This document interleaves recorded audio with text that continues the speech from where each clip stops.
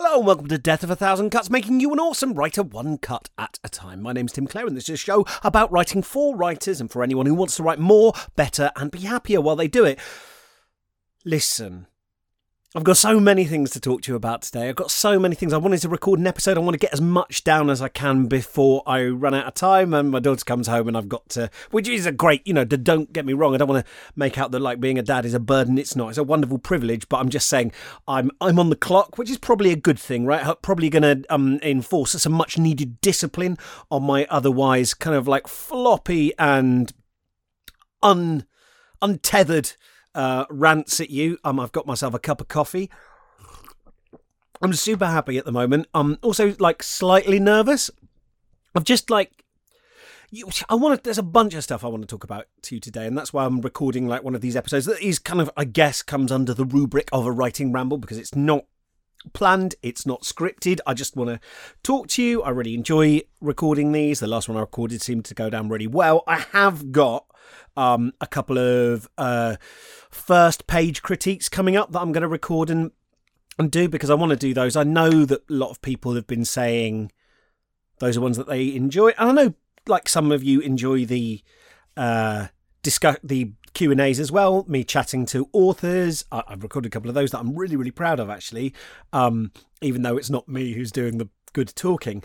But I've also, I should say, it's really been useful to have your feedback, your emails and stuff. I read all of them, and to sometimes realise that just sort of raw downloads is not the only metric for working out how well an episode goes, because like some episodes don't get as many downloads and listens as other ones, but actually they are doing something different that other episodes weren't. And for a few of you guys out there, you're like, whoa, oh, this is my jam. This is what I wanted to hear, and it isn't quite like the others, and I can't go anywhere else to get this.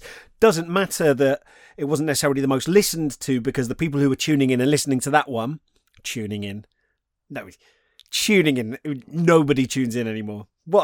It's a lovely anachronism, isn't it? Tuning in, but those of you who chose to tune in, to download in, it was something different. It was for you, and not everything has to be going for kind of like the broadest audience. Otherwise, I'd be doing, I don't know what kind of podcast this would be if I was trying to go for a wide audience. But I'm trying to actually do something that doesn't exist already, and I've gone into a weirdly self-justifying spiral down a toilet of my own make. Well, I'm going to stop circling the plug hole and reverse and just say, look, today there's a few things I want to talk to you about.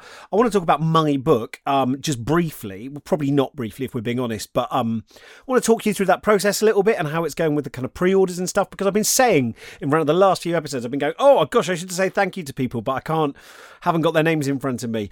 I still haven't got your names in front of me. I've looked through some stuff. I just am crap at holding on to messages. I've got some of the people I can say thank you to who pre-ordered, and I want to talk through some of that a little bit. I don't expect you to give a shit about my book coming out. I know people go, oh, they just sent me the cover today, the final cover of the book, and I am excited. I do realise it's quite easy to be a bit jaded about other authors going, oh, here's my cover. It's like, yeah, it's a cover of a book. Give a shit, like I've seen ones before, which is an awful thing to think, right? Because it's they're like the culmination of someone's dream, and this is mine, and suddenly like now it's my wedding. I'm like, oh, yeah, weddings are pretty cool, right? I can see why they're inherently meaningful. But I just think it might be useful for you to kind of like hear some dispatches as I'm going through the process of getting a book out, because this might be you at some stage, and it'll be useful for you to just sort of like know what it's like, and honestly what it's like, not in the kind of like outward facing performance we do of having a book out, where you kind of focus on the good things and you focus on the reasons people should buy it, because you are trying simultaneously while talking about it to maintain a public image that makes people buy units, right? So like I want to just do that, because when I do these unscripted, I just lack the I lack the oratory talents and the guile to hide my true feelings. So I've got a very kind of like leaky face in terms of emotions. I know this is only audio, but I think my voice, I'm not a master of disguise. So I can talk about these things, and I probably haven't thought about it enough to actually lie to you. I did a panel. Maybe we'll start here actually. I did a writing panel at the weekend, and I've hardly ever been on a panel for writing and publishing things, which is fair enough. I've only had one actual novel out. I've had a memoir out as well and a poetry book, but there's no reason why out of all the many people in the UK and beyond that people would invite to do panels, they would get old Timmy C, just because I fancy myself as an authority on writing, because I've like set up my own weird pirate radio station where I go, you should listen to me. I feel a bit like an authority because I present myself as one and then people respond to me as if I am. But actually there's no reason why.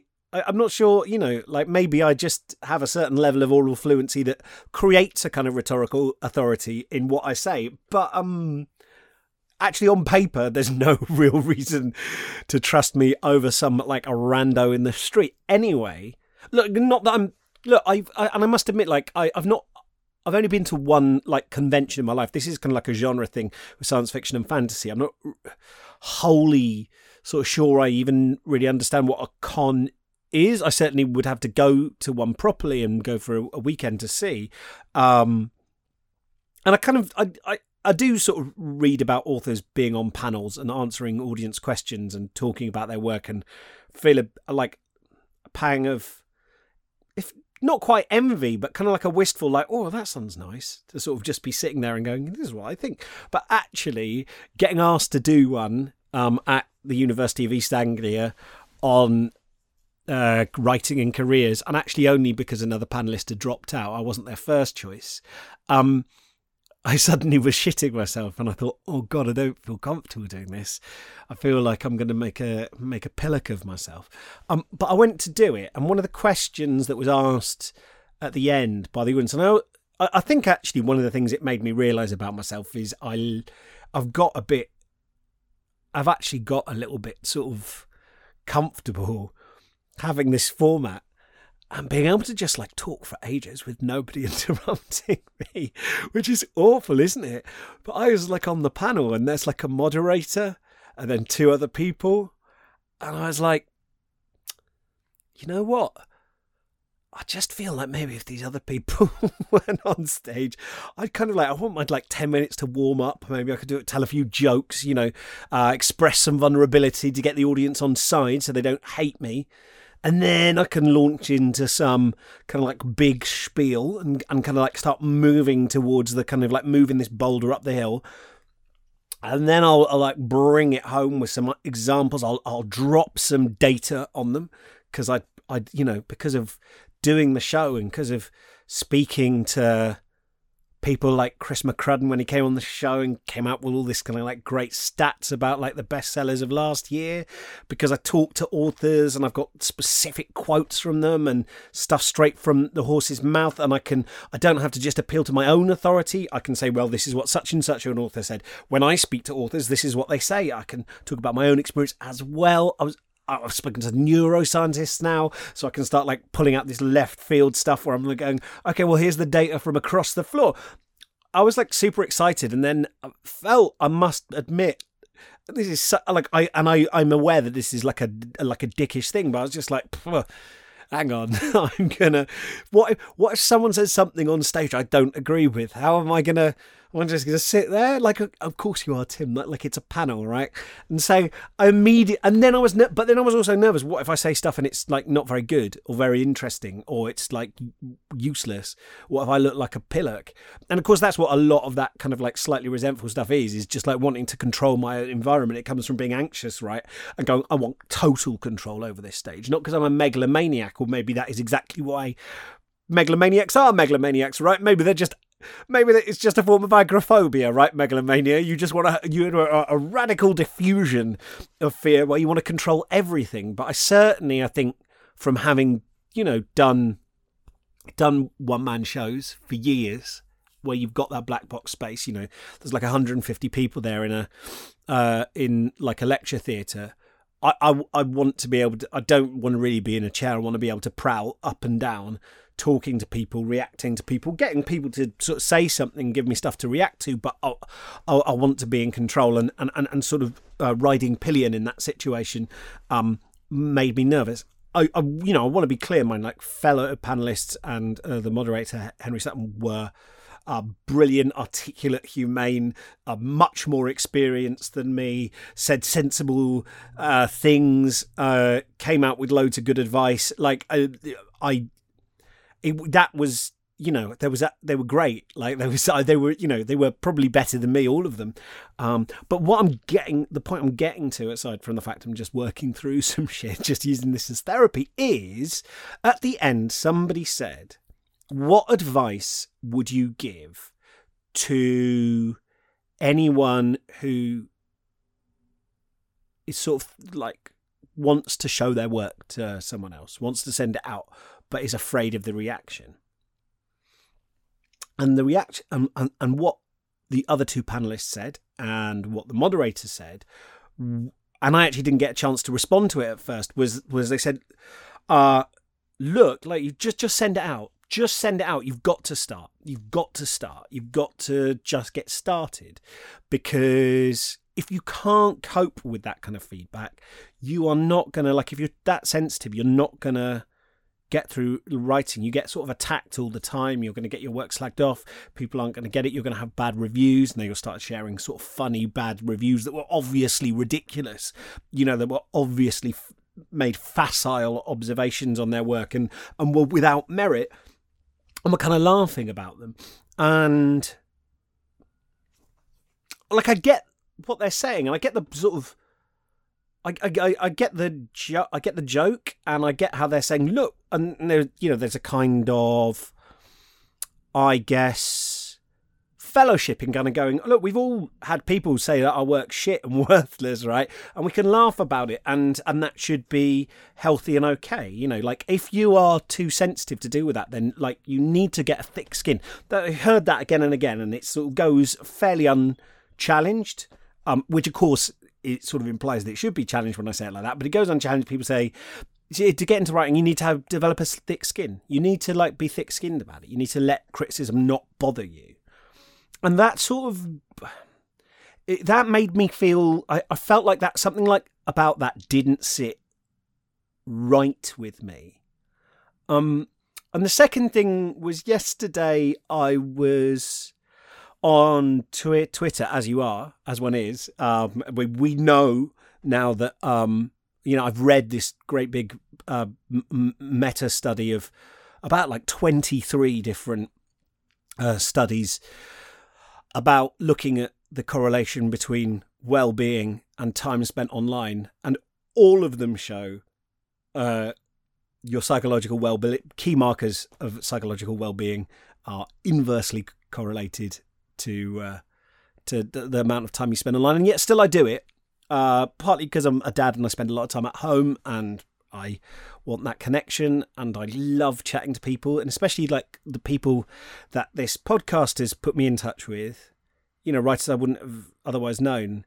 It's quite addictive when there's like really nice, interesting people out there that I can, you know, sometimes when I'm on my own in the house, it's nice to be able to connect with people. Anyway, the author Fonda Lee, I think it was, had like done a joke tweet, and I see loads of these. I'm not sort of singling her out, because I see most authors actually do these kind of tweets. Had done a tweet where it's like, you know, newbie author, you ask them about, how's your book going? And they go, oh my God, I've just been writing this bit, and this thing's coming up, and there's this character who's like this, blah, blah, blah, blah, blah. An author, like a pro author on their 12th book, how's your book going? Oh God, don't ask, give me another drink, right? So that was a tweet. Funny, like completely on the surface of it, like it's slightly tongue-in-cheek.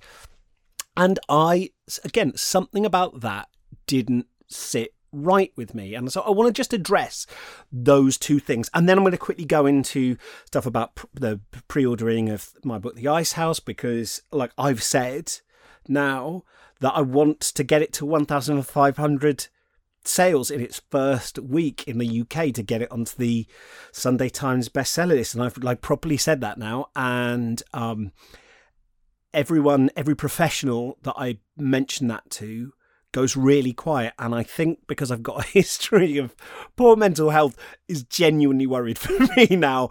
I feel like when I say that, when I've said that to my agent and my editor, and when I said it to anyone who works in a bookshop, they have reacted like I've said, oh, guy, I've just got some like really cool news for you about my book. I've just had like a conference with the fairies who live at the end of my garden. And they're waiting to see if I'm joking, and then it dawns on them that I'm not. So that is the level of reality that we're operating in. And there is a very, very big chance I'm going to show my whole ass to the world. Not literally, that isn't like a stretch goal. Don't use the word stretch goal with showing your ass, Tim. That's really, really gross imagery.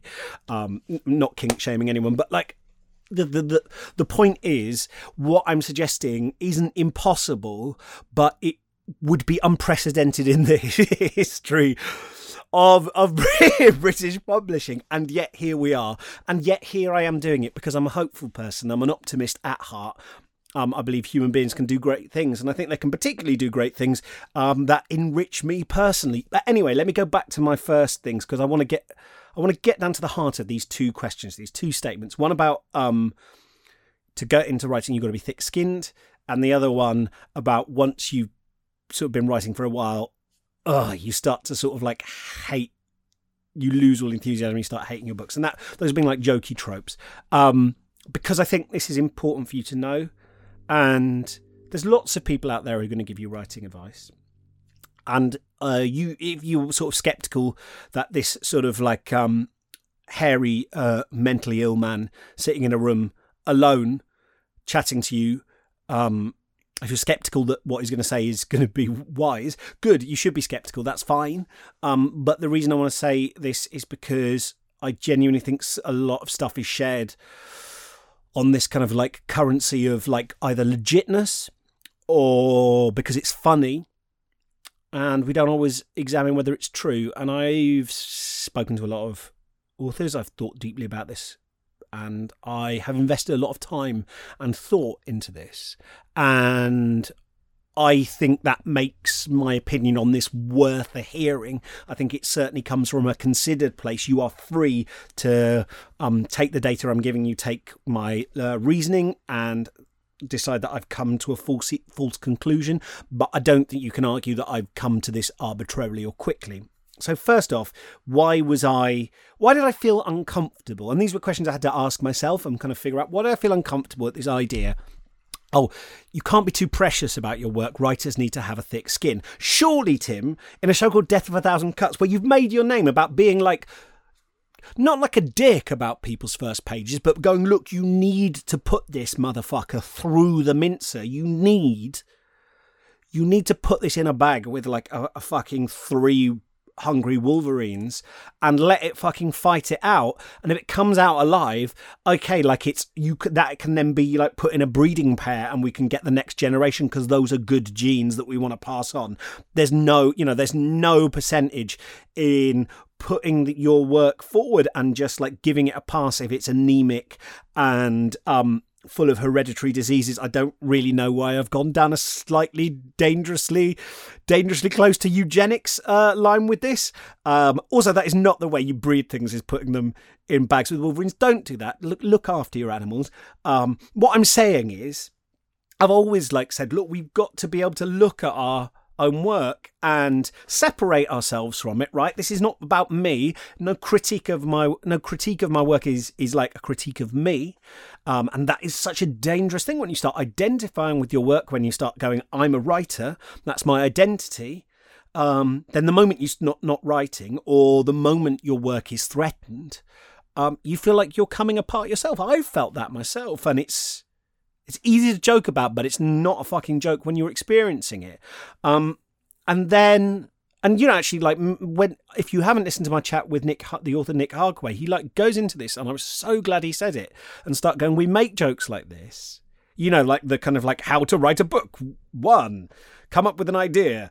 2, drink lots of wine and cry. 3, go outside and scream at the moon. And he's like, this kind of like played as a joke, but it's actually not a joke, right? The process is really fucking hard, and he felt like writers need to get together and actually talk. And I was like, Nick, thank God you're saying this. Like, what? Why? So here's the thing, right?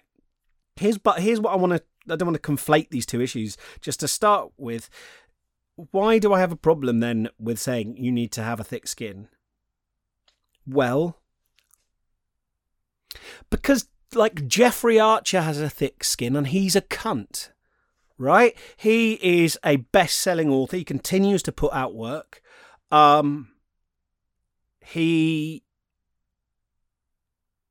don't think worries whether he's good enough.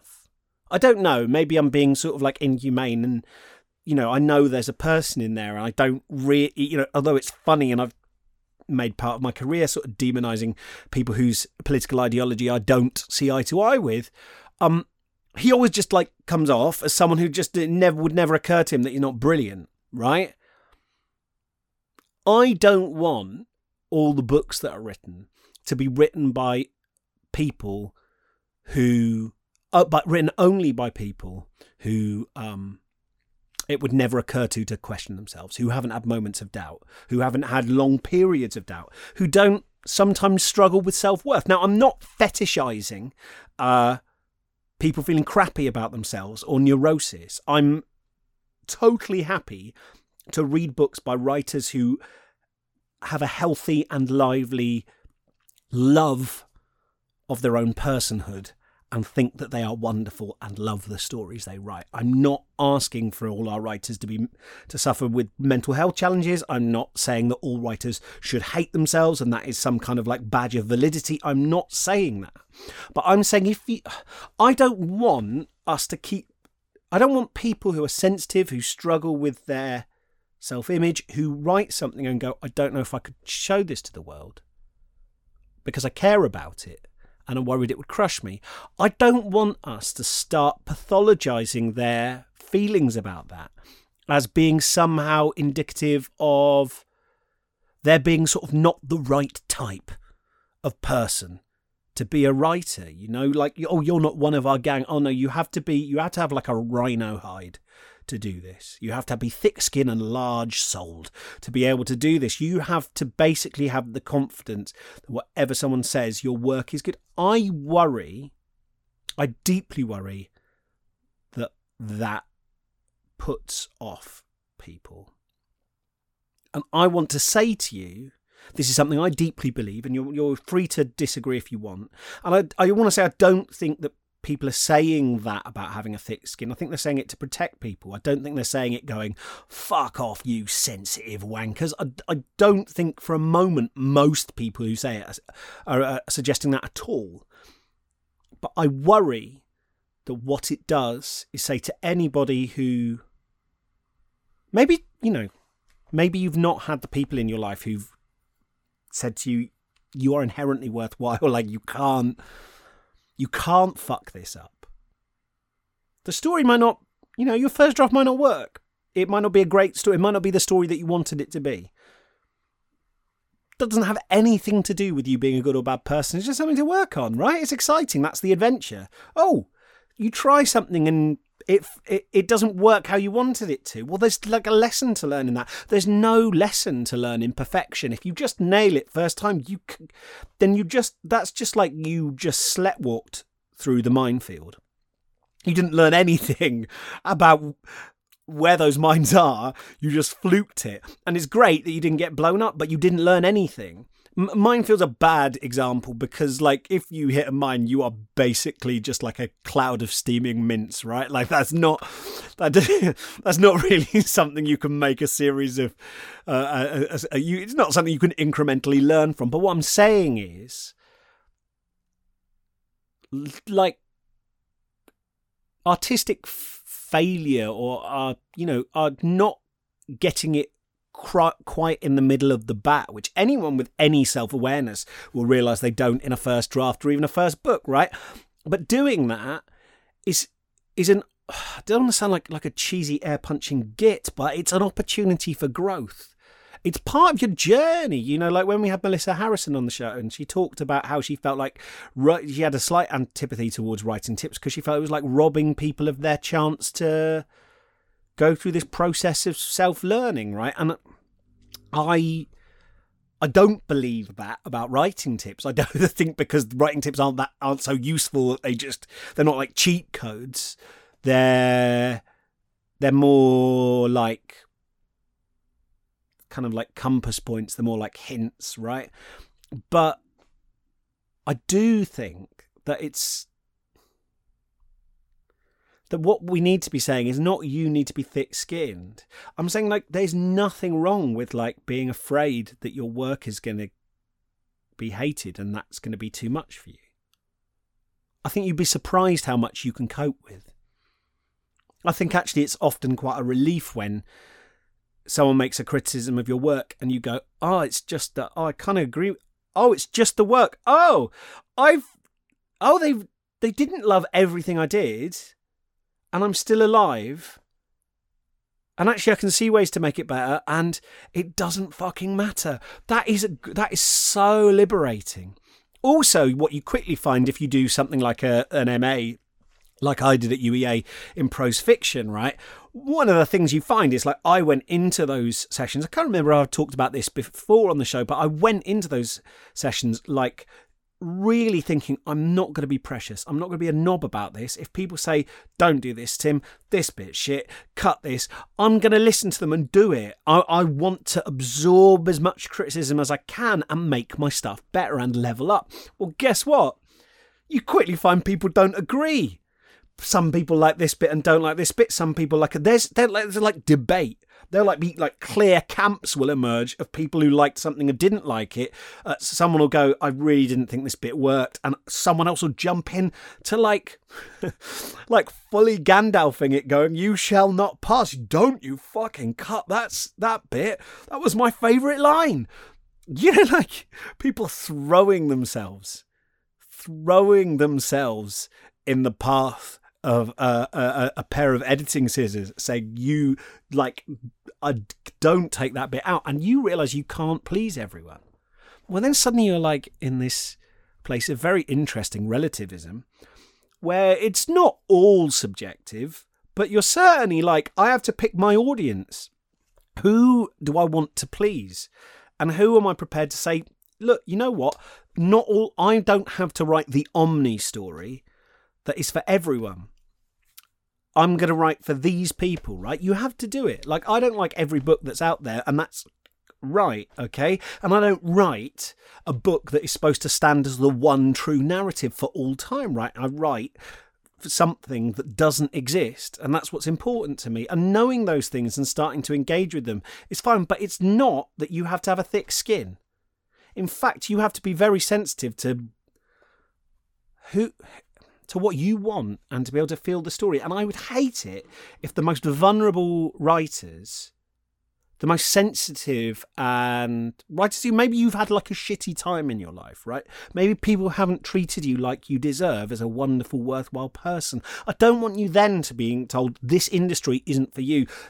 Like we made and have made and like stand up, and I know this because I've done the stand up circuit, right? We made it, I know this is an overused word, but we made it toxic with this bullshit work ethic.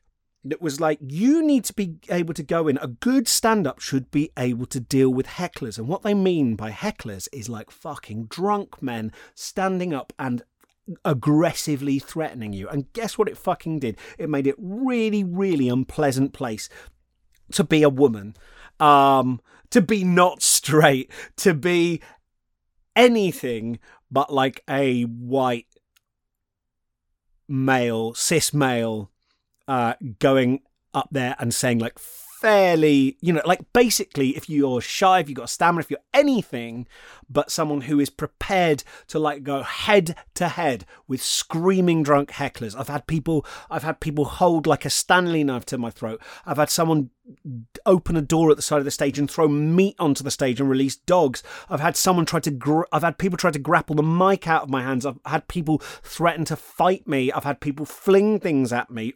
All dudes. I mean, I've had women bellow abuse at me as well. But there's this expectation, right, that's the standard, that's the mark. Oh, a good stand-up can deal with any heckler. Well, look, there are loads of female stand-ups who are fucking amazing at like taking down hecklers, who could take on anyone, who are brutal, who I'd be terrified to ever like get up to go for a piss while they were on stage and I was in the audience, right? Because I know I'd be annihilated. But that is not the standard that I want for like stand-up. I want it to be a broader church than that. I want us to be able to have gentle people, shy people, weird people, sensitive people. I want all of those people to be able to get up on stage, because that diversity is strength, and that is what's going to make the scene interesting and stale. Interesting and not stale. Won't make it interesting and stale. We will stop it making it just about like fucking white guys going on stage and talking about their dicks, and like, don't knock it, it's a career. I've done that a lot on stage. You know why? Because it's fucking safe. Because I've been prepared to wade out into the audience and like try and threaten to start fights with people who are heckling me, right? What a prick. Why should that be the standard? And why should we make that the standard in writing? Why is that something we should aspire to? Why shouldn't we be saying, and I'm not saying like everyone should like treat each other with kid gloves in the sense of pretending that all books are equally good, but it's like, I know people, I've had people listening to the show message me and say there was like someone who was a dick in a writer's group to me, who slagged off my work, who made a bunch of unthinking criticisms of my work. And it stopped me writing for months. It stopped me writing for years in some cases.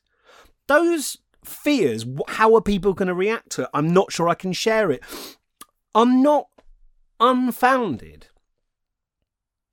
People get those shitty comments and it puts them off writing. And I think instead of saying you need to have a thick skin, and I realise that's meant to protect people, but at the end of the day, it falls into that class of thing that's just flirts with victim blaming. And I mean, even the word victim is sort of like, it is too disempowering. I don't mean that. But what I'm saying is, why aren't we asking, how can we make writing more welcoming? How can we look at the very real fears, especially if you are exactly the same thing, if you're not white, middle class, cis male, straight, then writing and this upper middle class bastion, loads of lovely upper middle class white people in publishing, right? But like, if you are not writing something that fits obviously into that world, if your face doesn't fit, if you are like, I come out with stuff in front, go and do these meetings. They're often at posh restaurants in London. I'm expected to get the train up on my own dime and get back to have a meeting. It's just sort of expected that that's something you can do. You can afford the time, right? You go there. I feel very gauche, right? And I sort of semi-look like I might fit into that thing. There's a culture that people don't realise, and when you're outside it, it's scary. And people, because I hear the reports from people who don't look like me, from, like, it's invisible, but especially, writers of colour, like people, talking about like horrendous things that people have said to them. And sort of like the knee-jerk response is like, oh my God, well, surely that's a one-off. Well, stop. Hang on. Why am I so keen to dismiss that? Well, it's because I don't want to believe it's true, because it's an uncomfortable truth to think that that might be invisible to me, and it might be something that other people are suffering every day. And also, yeah, I mean, I'm sure they are sort of relatively, in a statistical sense, rare, but there's still one is too many, right? And I'm not saying that anyone talking about this, and especially not, especially considering sort of the people who were on the panel with me, I'm not saying they're ignorant of these things at all. I'm not talking about that specific answer and saying, be strong. That's quite empowering, right? It's like saying, fucking, you're strong enough to deal with this. But I think we need to be looking at ways to go, how can we make going into writing more welcoming? How can we have the kind of discussions around, feedback groups, writing groups, prose MAs, about the culture of those rooms? Can we have the same discussions that are happening now, say, in the world of Dungeons and Dragons and tabletop role-playing in general and tabletop board gaming, about how we can make the environment around table talk less toxic, less unwelcoming, so women know that they can be in those spaces and not have someone, a dude, patronise them, assume they don't know certain rules, tell them how to do their move, make crass sexist jokes so they don't feel comfortable, people being homophobic at the table. How can we make sure that those aren't spaces where that stuff happens, so we get more people being able to participate and join in? And for me, I think that's what that question sort of triggered, is this feeling that we need to do better than just saying people fucking suck it up, buttercup. That's been going on too long, and I think it serves the people like Jeffrey Archer who are already there. It says, well, this is just who don't really face any of that, right? The toughest people are the people who might give up. And I don't want them to have to prove themselves through this I don't want to make them run the gauntlet.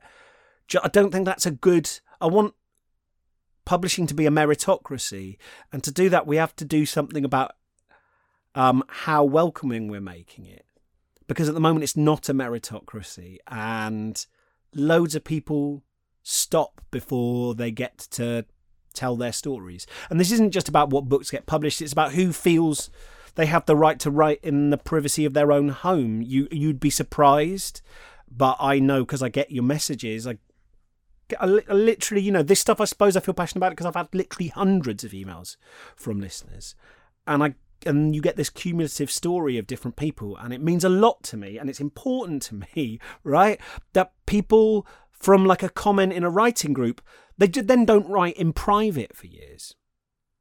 This thing that brings me so much joy, so much meaning, that's helped to teach me about myself, that's been, that all of my friends that I have now, all of my inner circle of friends are people I've met through writing.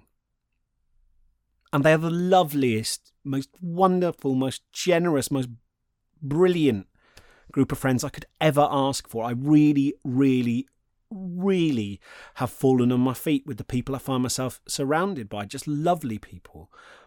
I only met them through my writing and the arts, what I do. I met my wife through doing my writing. She read my book. That's how we met. And so that's how I have my daughter. And people are being denied that because someone's being like a haughty prick. I might have even been that haughty prick in a writing group and not realised it. And I think it's important that my being able to go on doing that in blissful ignorance and just telling other people you need to get a thick skin is much less important than us working to make those spaces better incubators for talent and joy. And the second thing about this comment about writers, a newbie writer, I'm really excited about my book. Pro writer after 10 books, oh God, don't ask me about my book. I just don't want us to normalise as a sort of badge of legitimacy this idea that writing is a grind and a slog. I think if you listen back to the episodes I've done with different authors, you will see that is not an uncommon experience to find parts of writing difficult, but it's also true that there are plenty of writers I speak to who go, I love writing.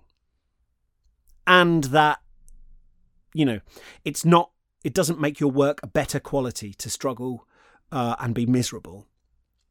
And I think I want to just point that out because I'm worried, as a writing industry and as authors in general, we normalise feeling like shit, burning ourselves out, treating ourselves badly, not taking care of each other and doing self-care. Just crap working standards, making stress something that you should be feeling if you're a real writer. It should be miserable. Ha ha ha ha! Isn't it a joke? We kind of like sand the edges off a bit by saying it's a joke. And like, don't get me wrong. I'm not saying the only message writers should be putting out is going, "Oh, I'm loving my writing. It's brilliant." And so everyone who's struggling feels deeply lonely. I know that there can be something therapeutic in going, "I'm having a shit time with my writing." And that's other people go, "Oh, thank God. I'm so glad that I thought it was just me." Oh, it can mean a huge amount to see a writer that you respect, that you admire, who has some success, saying, some days I fucking think I'm not going to finish this book. Like, I understand that. But if writing for a lot of writers is consistently this hellish forced march, can we have a discussion about that? And go, is this inevitable? Because I feel like that's what I've been trying to do on the podcast a lot. And if I sound evangelical about it, it's because I've had these moments where I've realised, speaking to... I'm just going to... Do you think maybe if not all of us authors are just going, I guess this is just our lot, then I've been speaking to psychologists. I've been speaking to neuroscientists. I'm going, is this inevitable? Oh, everyone says that that all writers are going to procrastinate horribly. I'll just speak to this guy who's been like researching procrastination for 20 years. Is procrastination inevitable? He says no. Here's a bunch of studies. Here's some data. Do you think maybe we should listen to him? Or should we just continue having this kind of jokey conversation with ourselves and never reaching out to each other and going... Because I find myself on Twitter now, like seeing writers talk about this thing, and I want to reach out and say, are you okay? Are you all right? Is this a cry for help, or is this like a performative joke? Or is it both? Because I know, like The Ice House took me 4 years to write. I fucking love that book now. I'm so psyched. It just does everything I wanted it to. It is absolutely the most self-indulgent in the best way book. It just has everything I wanted to put into it. I just wanted to write a book that didn't exist and just has loads of cool stuff in it. It has so much that when I talk about it, people think I'm having a manic episode, because I'm like going, okay, so there's an old lady who's pulled out of retirement for one last job. There's like sentient beetles. There's like a dungeon crawl. There's I don't want to put in too many spoilers, but like there's immortals with superpowers. There are mutant bats. There are battle nuns having like martial arts fights on icy bridges at the top of mountains. There's like a murder mystery. There's a locked room murder mystery. There is angels. There's, like I sound like there's the end of the world coming. There are premonitions. There's madness. There's stuff over multiple decades and centuries. There's courtly intrigue. And that's not even like scratching the surface of how much stuff there is. Underground rivers, treks through jungles, like it's everything. And I loved writing so many bits, and then I started to sort of doubt myself, and I got myself into this terrible pickle. And that was not inevitable. And it took work to get through, and I had the support of wonderful friends, and I had the support of professionals as well, including like therapists, but also, my agent and editor. But a lot of it was getting out of my own way, and a lot of it was like rediscovering the joy. That angst was not a necessary component of the process. And now I'm working on, and now I've spoken to authors. Now I've worked through some of those emotional issues. Now I've allowing myself to be kind to myself. What I find now is that writing is easier. Might not be any better, but I'm writing more. I think in terms of writing more, I'm getting more training, and so therefore it will ultimately be better, and I can edit stuff. And I'm much happier. In fact, I'm back to where I was when I was a kid, writing and experiencing that kind of fierce joy. And I don't want us to sell this shitbag of a writing existence, that what you do as a writer is your sort of like price for the golden ticket into the writing lifestyle of going, oh, here's a cover reveal, whee! You have to pay for that with like hours and days and weeks and months and years of misery. Because that's your fucking life that's going by the way, while you're doing all that. That's your life. Is sitting in a room on your own being miserable. Being unhappy, thinking maybe I should stop doing this. Being genuinely miserable and scared and thinking I can't do this anymore. I don't think I can pay the bills. I don't think I'm going to be able to support my family. Like I've got a daughter. Like I don't want to be going through being miserable, being not able to be present for my family because that's what a writer does. Fuck that. You are worth so much more than that. And so I think as authors, we've got to be so careful not to normalise this state of affairs where we're going, oh God, and being jaded. And we need to be, look, if that is not happening, we need to have a discussion about it, a grown-up discussion, and go, don't we have a right to joy and fulfilment and exploration and excitement? Aren't you worth that? And I'm not selling you anything here. I'm not selling you a bill of goods. I don't have a sort of lifestyle package to sell you on here. I'm just saying, if writing isn't doing that for you, for me, there are two sort of rational courses. And one of them is to not do writing because it is manifestly not serving you. And find something that does make you feel happy and fulfilled and gives you personal growth and meaning in your life. Either do that, or look at how you're writing, the assumptions that you're bringing to the table, your daily practice, the things you're doing to support your writing, and ask yourself, are there improvements that I could make? Are there? Because I think there are. That's my, I think, fairly uncontroversial assertion is is writing is making you miserable, I think there are normally a few simple steps you can take to improve your experience without suddenly turning your writing to pure steaming glass dust filled horseshit. I think you can do that. I believe it. And I've lived it. And I know I'm only one example, right? Maybe there are some hopeless cases out there. But I think what there likely are is there are different cases with slightly different solutions. But, through the work I've been doing with the Couch to 80k Writing Bootcamp, I've seen how it's changed people's assumptions. They're baked in but untested assumptions about what they can and can't do with writing and how writing should feel and their own experience of going through it and how empowered they are with that. And, I'll say if you haven't tried the Couch to 80k Writing Bootcamp, then that is still available. I'll put a link to that in the show notes. If you have done it or that's a bit too much commitment, you can sign up to my weekly writing workout, a 10-minute writing exercise in your inbox, I think every Friday. It's completely free. I'll put a link to that. Just give me your email address and you'll get it sent out to you. It's not a scam. There's no premium level to that. It's just something I enjoy doing. And people have been getting back to me, people have been producing whole sort of beginnings to novels off the back of that. But some people have also just been doing it and having fun. And I want to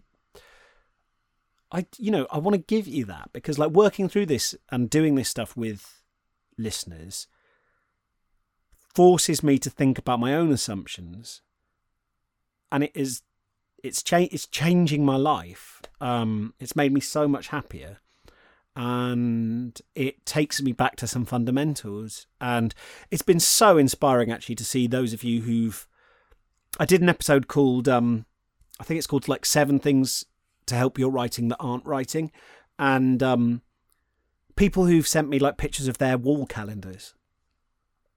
With their days of writing marked on their wall calendars and their days of meditation. Oh, my heart just swells with pride. I am so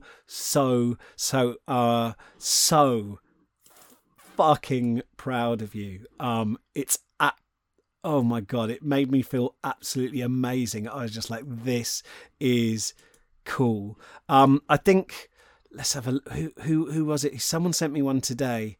Oh yeah. So, Adam, I just want to say, he sent me his amazing Moomin wall calendar with all his days that he'd done a bit of writing and days that he'd had a meditate marked on it. And I was just like, that's so inspiring. And actually, having read that, I then went and did a load of stuff that I've been putting off because I was like, yeah, and this is the thing. It's not me just being proud because I'm like, oh, this is my legacy. I'm fucking Tony Blair looking to implant policies that I'll be remembered for. I'm like, look, like it inspires me. I'm like, this is doable. Oh yeah, this is what I believe. I'm going to apply it myself. It makes me excited, and I love hearing from you guys, and I love seeing, even when I, haven't done some bit of writing myself, I'm like, oh, it's possible. It's possible. And that's all we need to believe at the end of the day. It's not that it's going to happen. That's how I feel about getting these 1,500 pre-sales. Is it likely? I don't know. Is it impossible? No. So therefore it's possible. That's interesting, right? And there's opportunities and there's problem solving that are unlocked. Can you write something? I think it's possible. I think could you enjoy writing? It is possible. I think that's exciting. That's a place of abundance and growth. So anyway, before I get off track, I just want to make sure I've got time to say thank you to all of you who have pre-ordered The Ice House. Mr. B's Emporium, who are an indie bookshop in Bath, have got in touch with me to say that there's been just over 50 pre-orders that they've had. Now, I've said that I'll sign every book that they is pre-ordered there before it gets sent out. I've just seen the final cover, and it looks fucking cool. It has something that they've done to it that I didn't realise they were going to do, so it looks better than the pictures I've been sending out. It's really chill. It's like, I know, like, no author's gonna. I'm not gonna come on here like trying to persuade you to buy it and go, I just want to say like the cover looks like ass. Like the content's good, but the cover looks like a big dead dick. It looks great, right? I'm not a credible advocate, but just trust me, I'm super excited. What I'm doing is I'm sort of mortgaging my credibility, because you'll see it later on. And you'll be able to make a decision about that yourself, but you'll go, oh, Tim wasn't lying, and therefore it will kind of like increase my believability later on when I'm talking about things. But what I'm saying is thank you to everyone who's pre-ordered. If the Mr. B's get to 100 pre-orders, then I'm going to produce some new content for the book and put that in with each copy that gets sent out. I think I'm going to have a Norwich launch, definitely. I'm looking at the moment about the possibility of doing a launch in London as well. We'll have to see about the viability of that, whether people will actually come to it. But I'm looking now for ways to continue to push pre-orders. I want to say thank you very much to Patrick, who says, just pre-ordered The Ice House from Mr. B's at a distance of 17,083 kilometres from Mr. B's. I'm in Newcastle, Australia. I don't think I'll be able to get down to the store to pick it up on launch day. Hopefully I can avoid the spoilers during the shipping period. Send out the call. 17,083 kilometres is the number to beat for the title of most distant fan. Well, interestingly, I did share that, and it has been beaten by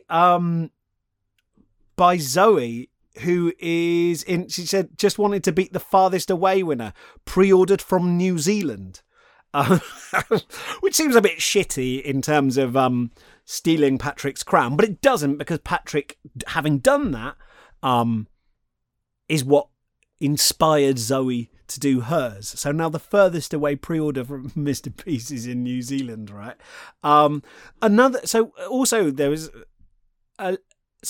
Originally, the listener Bobby pre-ordered 2 copies and said, and then somebody, having heard that somebody, instead of pre-ordering just 1, had pre-ordered 2, said, I'm throwing the gauntlet down.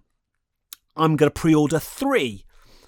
And I thought, well, no one's going to pre-order more than 3. So Colin has said, just ordered 4, challenge incremented to 5. So Colin, thank you for a start. You absolute lovely guy has pre-ordered 4 copies of The Ice House, right? So if anyone wants to beat that, the current challenge is, if anyone wants to pre-order 5 copies of The Ice House, the current furthest away that someone's pre-ordered is New Zealand, and the most number that someone's pre-ordered is 4 copies of the book. We have to get to 1,500 in order for this book to enter in the Sunday Times hardback fiction bestseller list on the week of its release, because all pre-sales are counted as first week sales.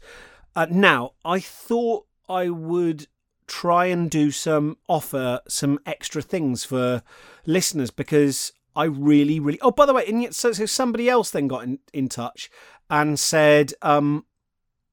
someone else got in touch and said, look, hey, like, I would like to give you some, and the listener is Matt, has said, I work in marketing.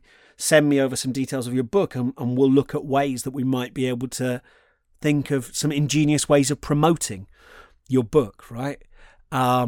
Maybe it's possible. We like a challenge in our brief, he said.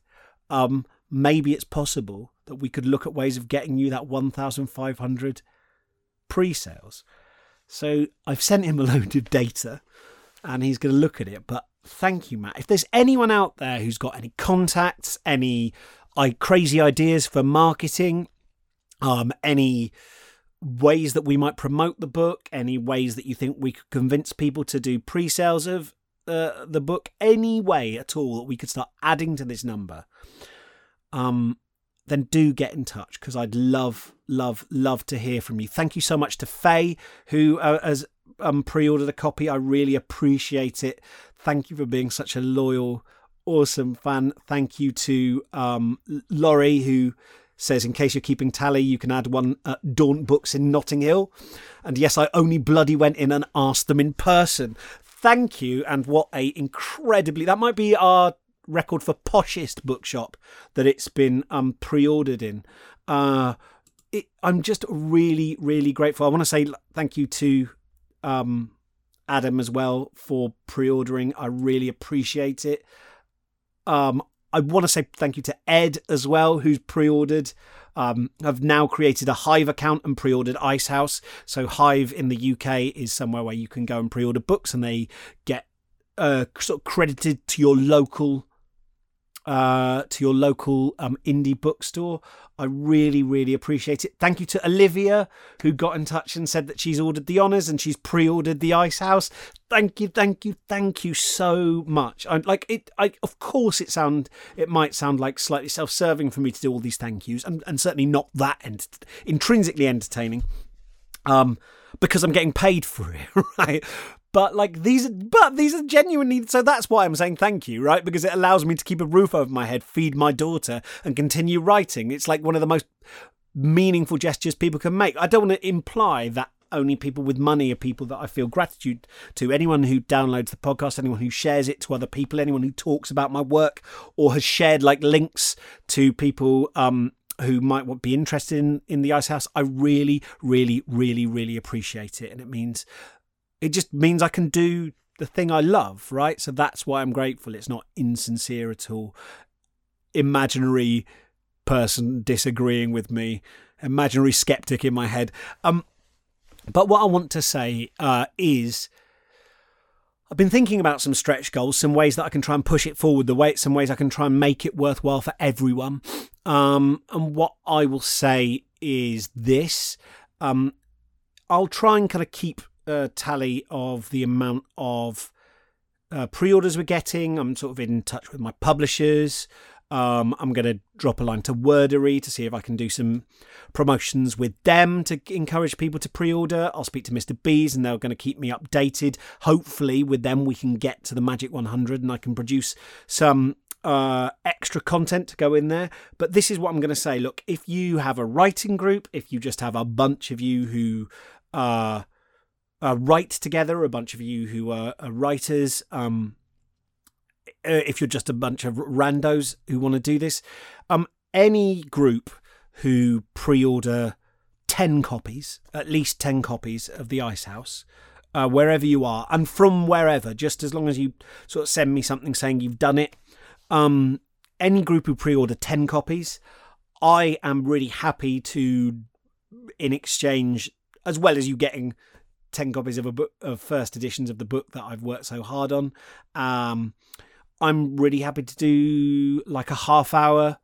with your book group over Skype. So whether it's you want to all read it and then ask some questions to the author, I can Skype in and we can have a live chat about it. Or maybe if you're in a writing group and you're all writers, I could go and Skype in and give you a half-hour workshop on whatever subject you want, but probably, something to do with creating worlds or writing or starting or whatever. If you do at least 10 pre-orders, I would love to do that for you.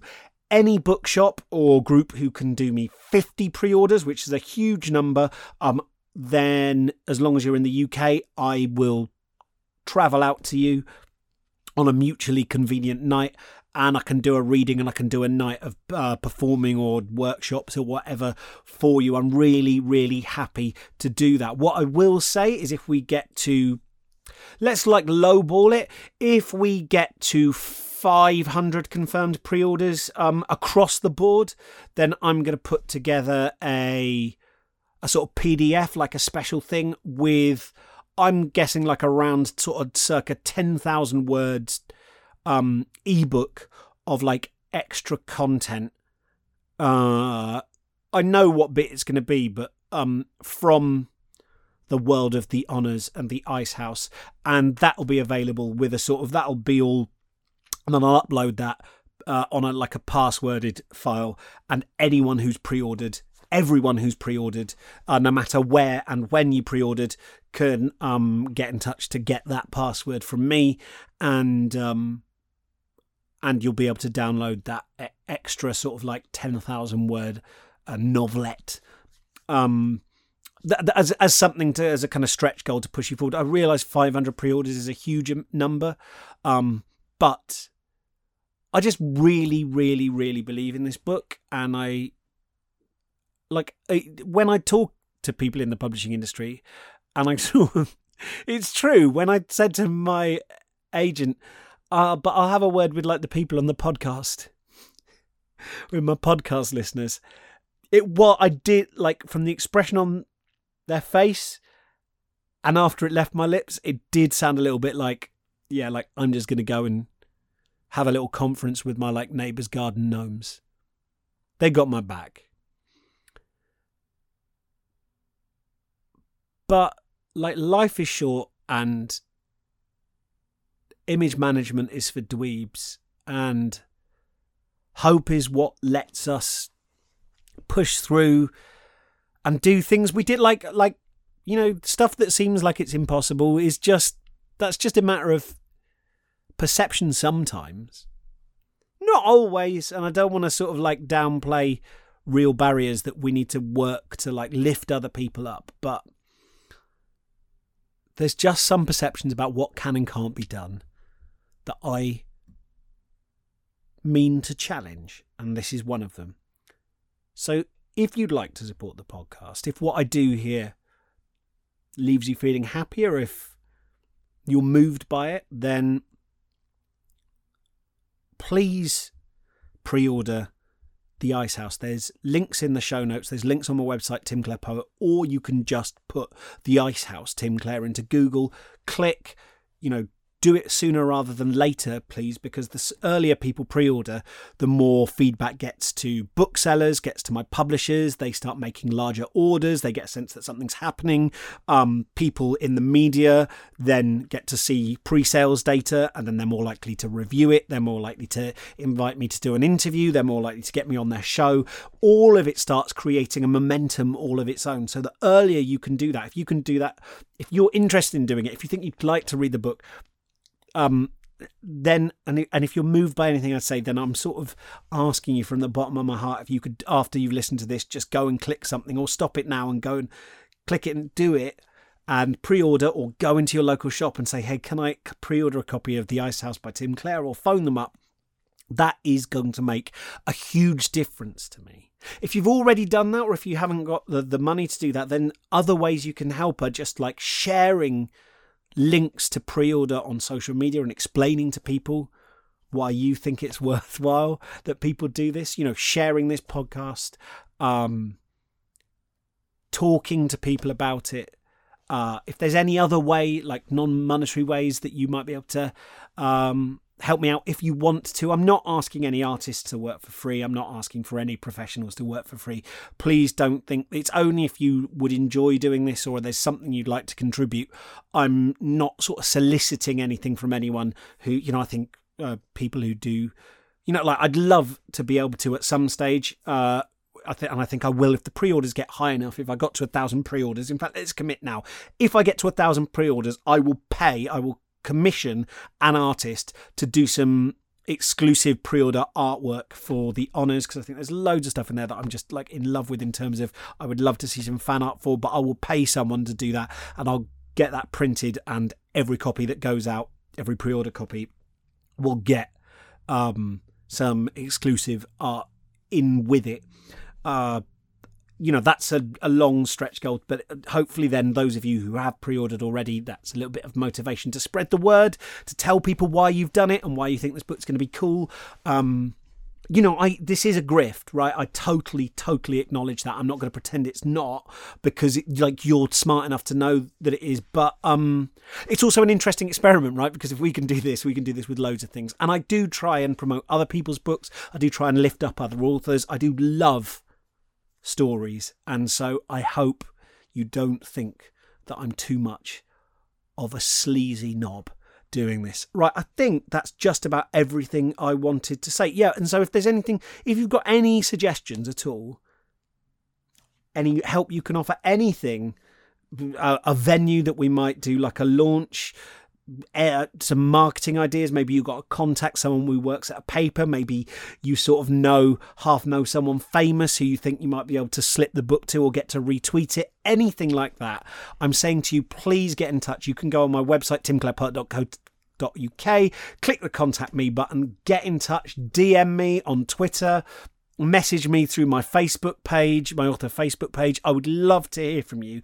Let's see if we can make this crazy caper work. And I am going to be working my derriere off trying to get this book. I won't be talking about it to this extent on every episode, by the way, because that would completely alienate you. That's why I've kind of hived this off here. I've got some great author interviews coming up. I've got some great episodes where I'm going to be doing first page critiques. I've got so much exciting stuff come up that I'm really, really thrilled about. I've got some live shows coming up that I can't talk about yet because they're all under embargo, but I'll get to talk about hopefully soon. There's loads of stuff that's exciting that I want to talk about. But for now, do your old mate Timmy C a big favour. And also, you're going to get a chill book and you're going to be part of this phenomenon. I'm going to faceplant and show my bottom to the world, but I'm cool with that. Life's too short to be embarrassed about these things. I love you dearly. Thank you for putting up with me through this long slog. Remember the takeaways from this episode. You do not have to have a thick skin to get into writing. Sensitive people, shy people, people who aren't sure whether their writing's any good, welcome. You have every right to be here. You have every right to create. You have every right to put stuff out into the world. We need you. The arts is dominated by people who are desperate for attention, who are very, very, very, very confident. We need some balance. We need new stories by shy, good people. And writing doesn't have to be miserable. Pro authors who are listening now, my friend, you can rediscover that childlike joy. It's there. It never left you. It's a book sitting up on a high shelf, and all you need to do is take it down. It's always been there. It's there for you now. Right. Have a lovely writing week, and I'll see you soon.